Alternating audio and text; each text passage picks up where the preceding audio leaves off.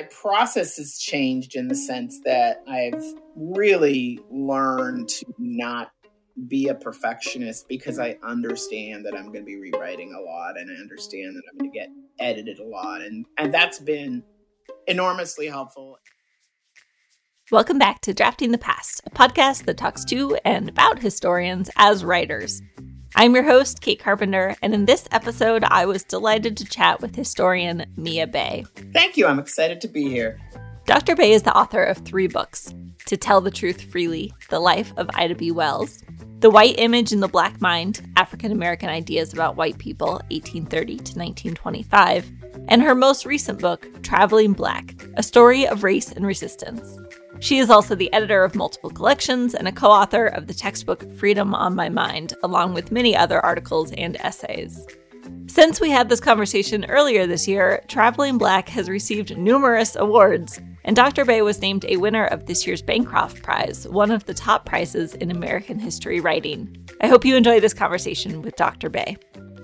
I feel like no one ever kind of is like 5 years old and saying, I want to grow up to be a historian. So I'm no different.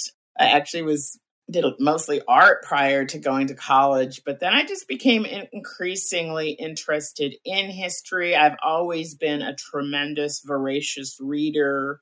It's mostly a fiction, and I never felt like I could write fiction, but when I started to read history, I became kind of intrigued by the idea of writing history. And I guess what drew me to history above all was a sense that the past was very important to kind of just understanding everyday reality. So I'd like to start with just these very nosy, what I call my nosy nuts and bolts questions. First off, where and when do you do your writing? I consider myself a kind of work hard, play hard kind of person, which is to say when I'm writing, I like to clear some time and then kind of do it continuously, work at home, try to sort of not interrupt myself as much as I can, get over being stuck by doing what I call putting myself under house arrest, like go anywhere or do anything terribly interesting until you kind of get moving on this thing.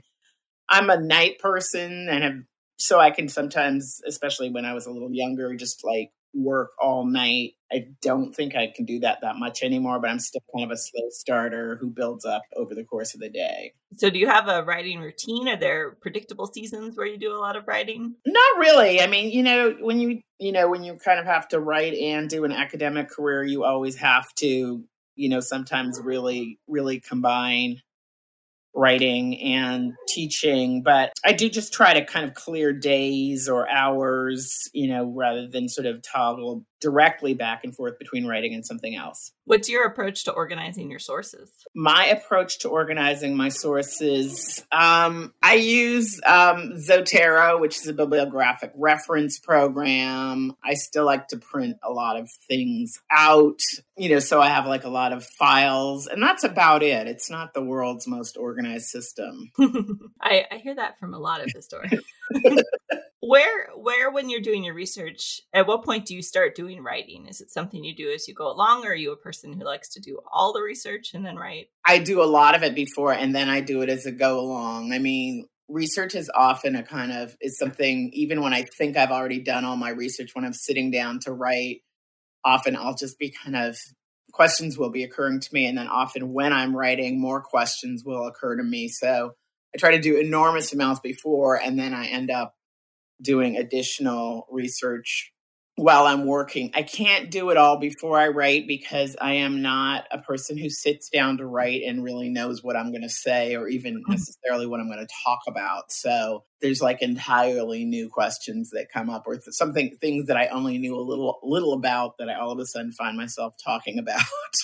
Sure. Do you rely on other people as you're doing your work in terms of showing your work to people and getting feedback? Absolutely. Probably the sort of one of the most useful things I've ever heard, and I can't remember who said it, is writing is rewriting. So for me, relying on other people is not only getting super helpful feedback, but it's also a way of like always understanding when I'm writing that this isn't going to be this can be really bad. I'm going to show it to someone and we'll figure out what's wrong with it, but I'm not like, I don't have to do this by myself. At what stage do you start showing it to people? As soon as it's coherent enough, as soon as I feel like I've, kind of got something that, has enough of an argument to, for someone to kind of follow it. So sometimes, I show things that don't really have an ending, or sometimes I show things that are somewhere in the middle. When I was at Rutgers, I used to run a kind of works in progress group at the Institute for Race and Ethnicity. And the rule for that group was you would sign up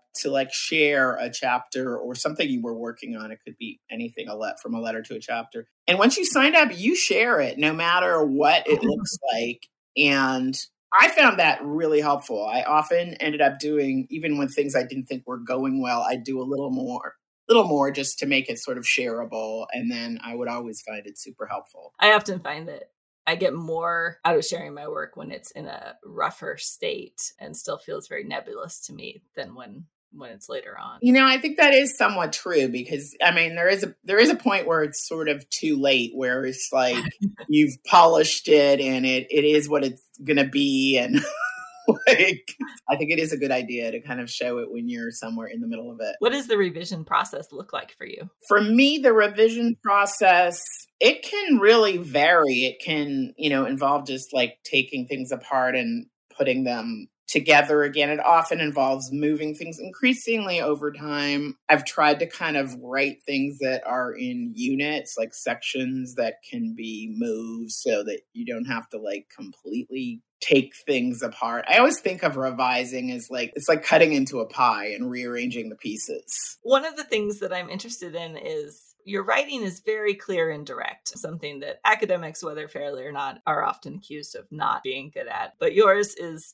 easy to read and yet not lacking any of the sort of power of argument or of illustration. Is that something that you work on consciously? It is. So I really appreciate that as a high compliment. It's always my ambition to write something, that most people could read. Certainly any college undergraduate could read. I'm aware I'm a historian, and sometimes I want to say things that are pretty complicated, but I want to say them in a really clear fashion. And the writers I admired when I was growing up, the nonfiction writers, were people like E.B. White, who is maybe a lot of people in this generation may not have read any E.B. White, but it's just a very kind of, what's striking is the clarity, even more than the style and the ways in which he seems to be saying exactly what he wants to say, rather than kind of saying a series of high-blown things that suggest things. So, and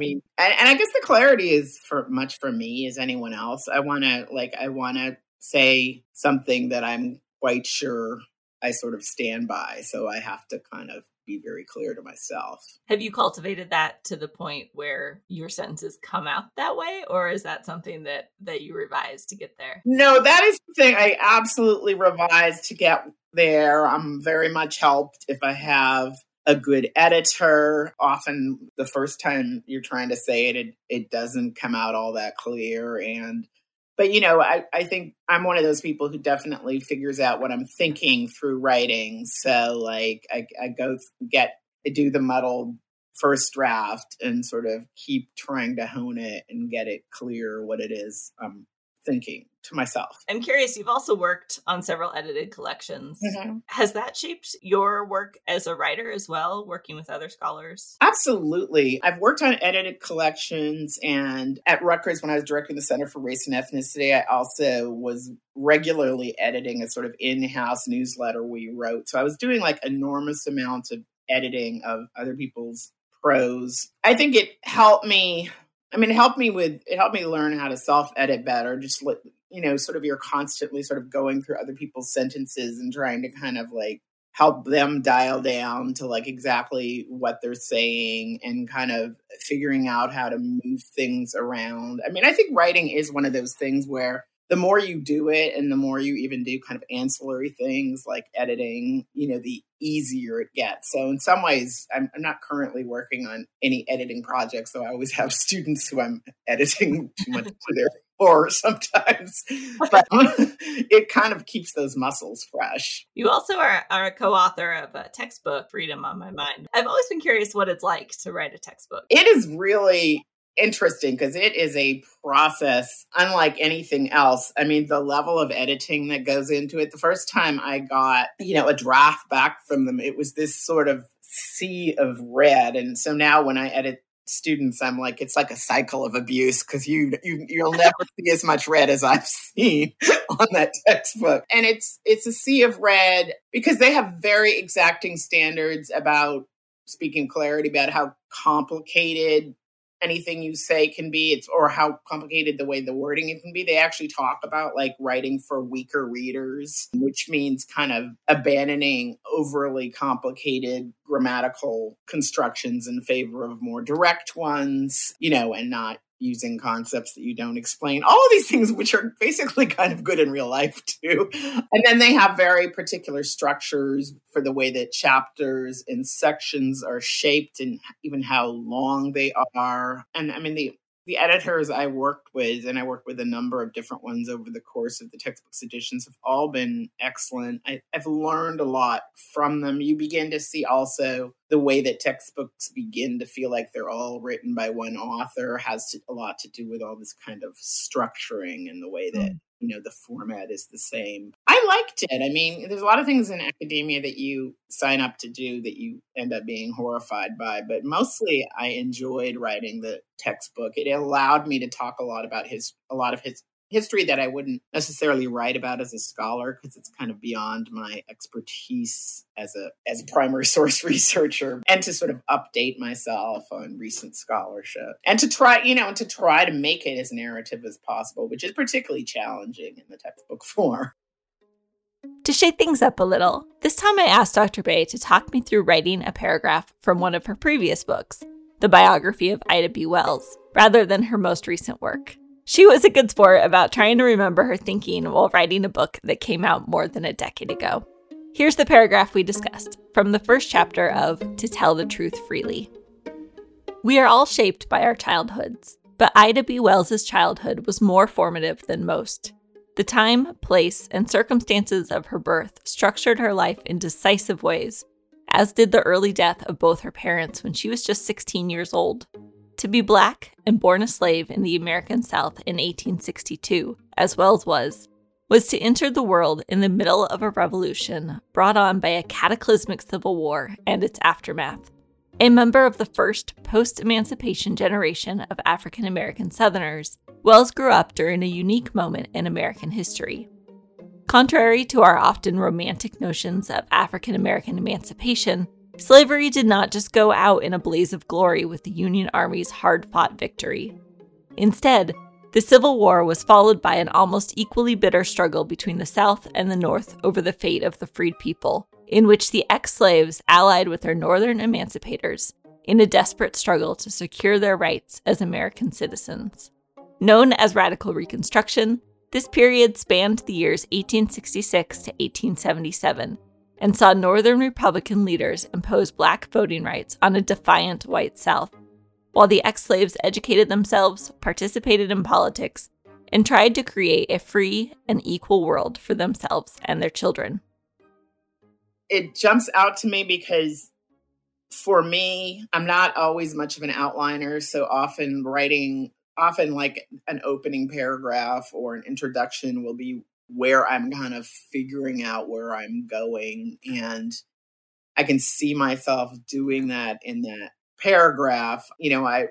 Paragraph was a paragraph that I probably thought about more than anything else in the book because I literally wrote it first. And I had been sort of trying to figure out how Ida B. Wells became Ida B. Wells. She was this sort of brilliant woman who sort of really kind of thought through what was going on in the 19th century South and put it in sort of fresh terms that no one else had used. And I, had been thinking about like, where does she get her ideas? Because she's an autodidact. She really doesn't finish high school. She is self-taught. And, the more I read about her life and read her papers and stuff, the more it seemed like it was coming directly out of her childhood experiences. And that sort of ends up being what I sum up in that first paragraph. And also the sort of thought about like, yes, we're all shaped by our childhoods, but,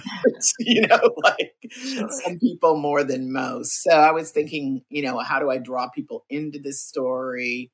How do I fundamentally understand that woman? And that's what I ended up trying to express. As I said to you earlier, there's what seems like an entire semester's worth of history just in this paragraph in terms of the stage and the context you're setting here. Does it take a lot of editing to make that happen so smoothly? I think it probably did. Those first paragraphs, editing and stuff, I will often keep going back to the first paragraph while I'm writing. Like it's, almost never a paragraph that I just write and don't look back to. Like I'll go back and sort of tweak as I get a better sense of where things are going or what I'm thinking. I don't know. They also, a first paragraph can also kind of set the mood. And the other thing I remember about that first paragraph is sort of when I got the first 3 lines, I kind of sort of knew what my tone was going to be. Over the course of the books you've written, from this to Traveling Black and your others, do you feel like your style as a writer has changed? Well, yeah. I think both my style has changed and my process has changed. I think that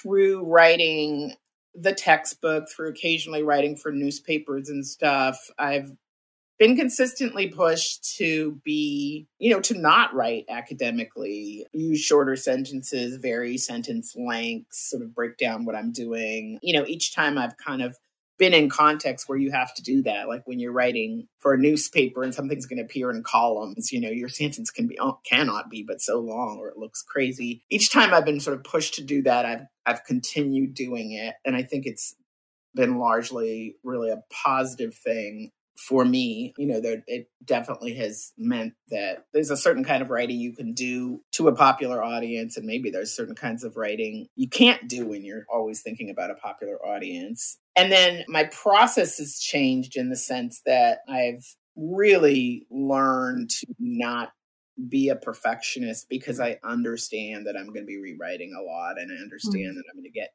edited a lot. And that's been enormously helpful. It's something that I can kind of forget over and over again when I kind of have trouble starting something. I'm like, this is terrible. And then I just always have a moment where I'm just like, okay, so just write the terrible version and like, we'll fix that. Or if it's irredeemably terrible, then you can just walk away, but write the terrible version. I'll try to take that to heart. Part of what makes Traveling Black so interesting is also, I imagine, part of what makes it difficult to research and write, which is that it spans such a large amount of time and what I can only imagine is a spectacular amount of sources. How did you approach this book differently than other books? Completely. I mean, each book has been completely different. And this one really surprised me. For one, it was a book that I almost didn't decide to write. I mean, it was something I had started to research and pictured maybe as being a book someday, but it wasn't really on my schedule. But the research fascinated me, and I was writing little articles, and it became something that one of my, what I call productive procrastination projects, the thing I work on when I really actually should be working on something that is more urgent. But it also became this enormous, like physically enormous, because I still have like a shelf full of books on railroads, a little section on gas stations. Like I was just researching all these things that were filling filing cabinets and filling my head. So I eventually was kind of like, I needed to move up in the queue of possible projects and be something that I wrote as a book.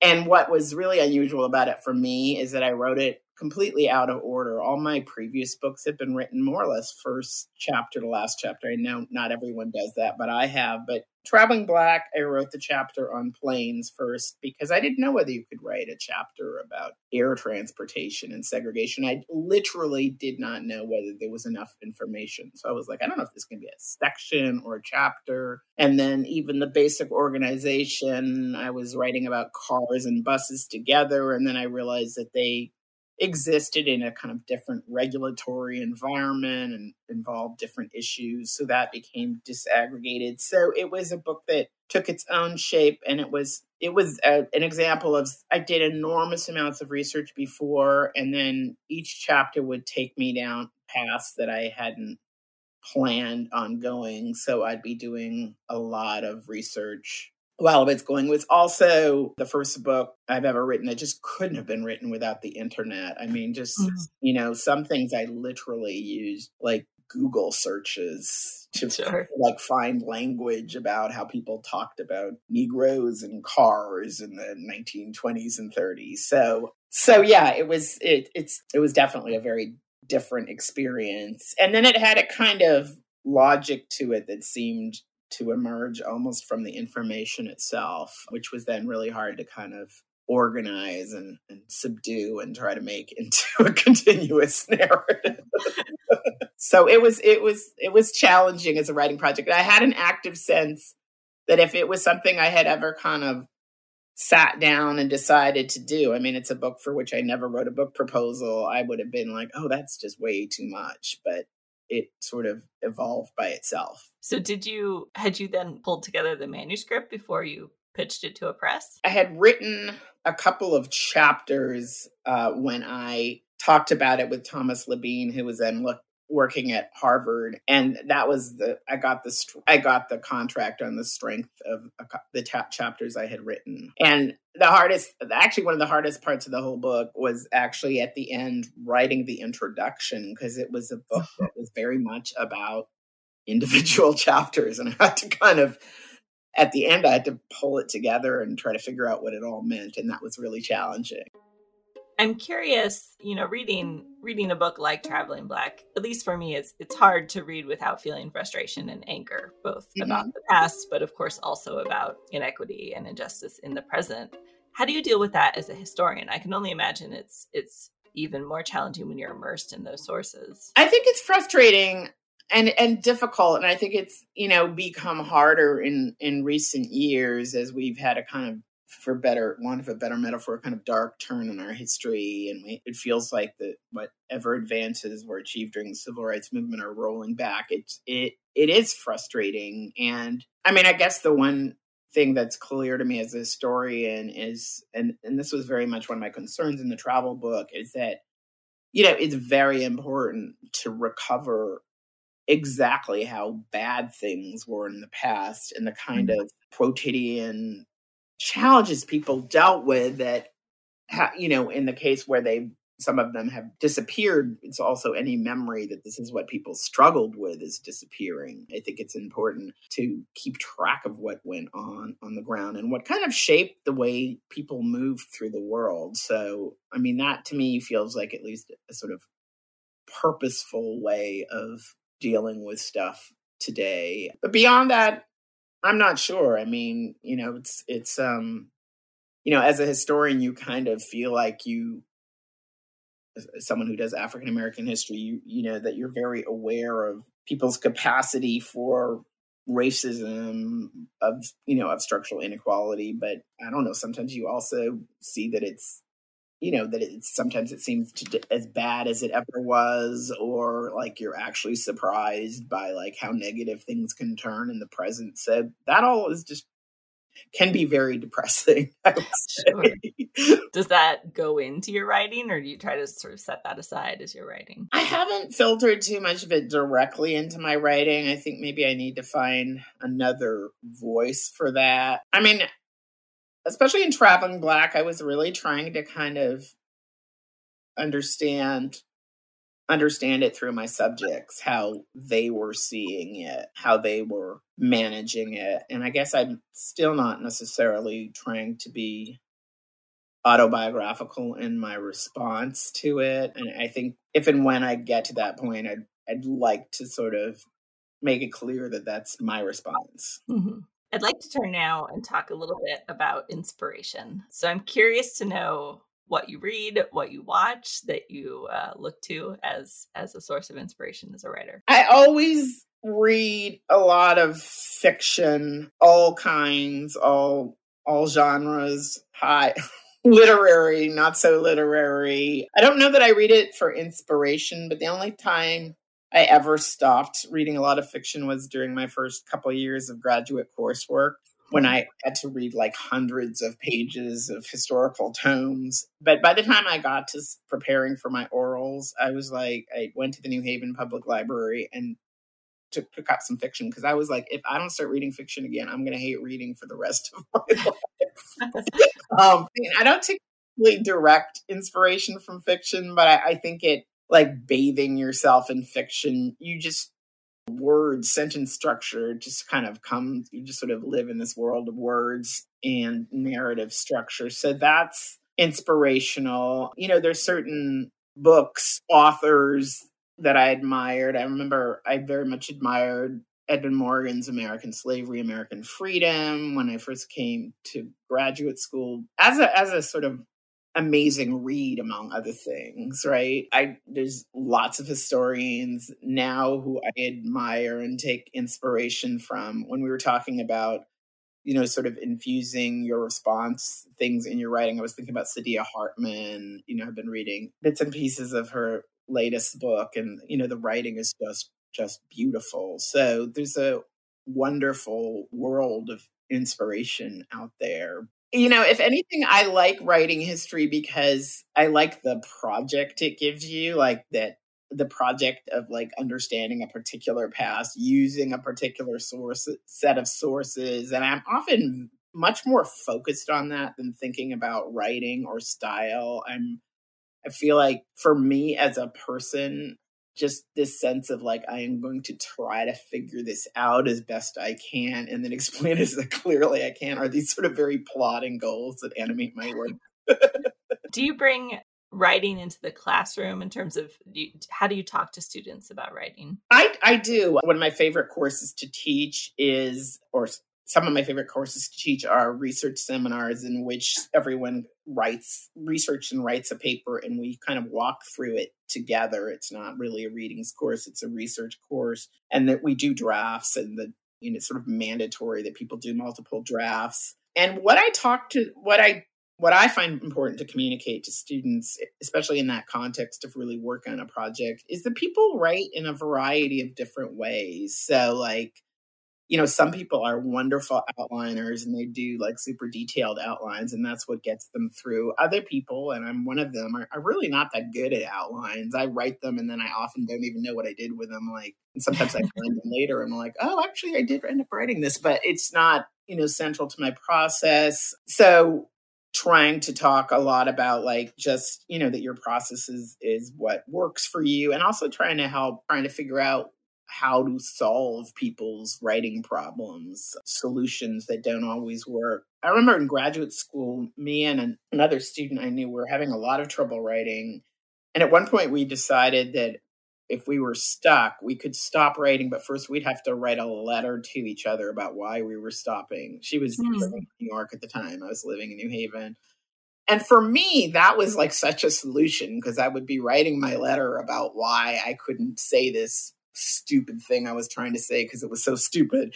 And and I feel like, I'd be sort of explaining it, and I'd like literally, toggle to another screen and continue writing somewhere in the middle of the letter. I sent almost no letters. She didn't find it as successful. She went on long kind of reveries about it. But, it's just, you've got to like figure out what's going to work for you. How do you approach thinking through new projects? You just settle on one, or do you start exploring? I think that one thing that's been liberating for me has been working on more than one thing simultaneously. And it was something I came to terribly deliberately. I think I was kind of uncertain about what I was doing for my second book at a certain point. I wrote this biography of Ida B. Wells that was sort of commissioned. I had this textbook.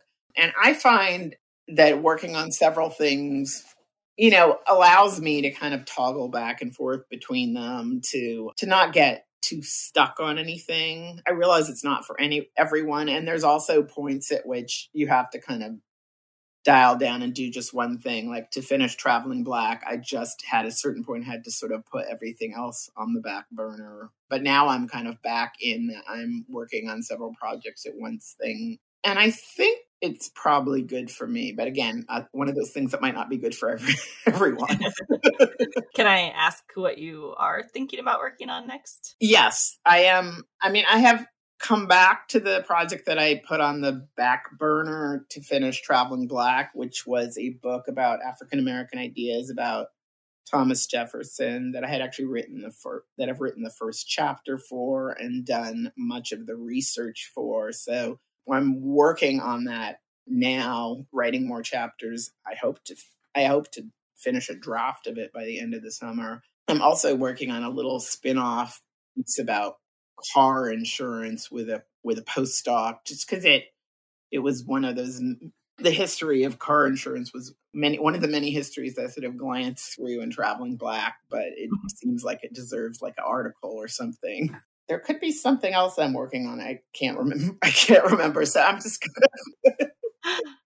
One last question I'd sort of like to ask you. If you could go back and give your younger self, maybe your graduate school self, advice about writing, what would you say? I think I probably would have tried to push, and this is what I often end up talking to students about, tried to push myself to be less of a perfectionist early on. I think that my greatest struggles in graduate school were about like producing the fabulous first draft, as opposed to just kind of bumbling through. Unfortunately, I did have a good dissertation group, so we actually did share each other's not always fabulous first drafts. But yeah, just kind of pushing myself to like not get overly stuck in the perfectionism.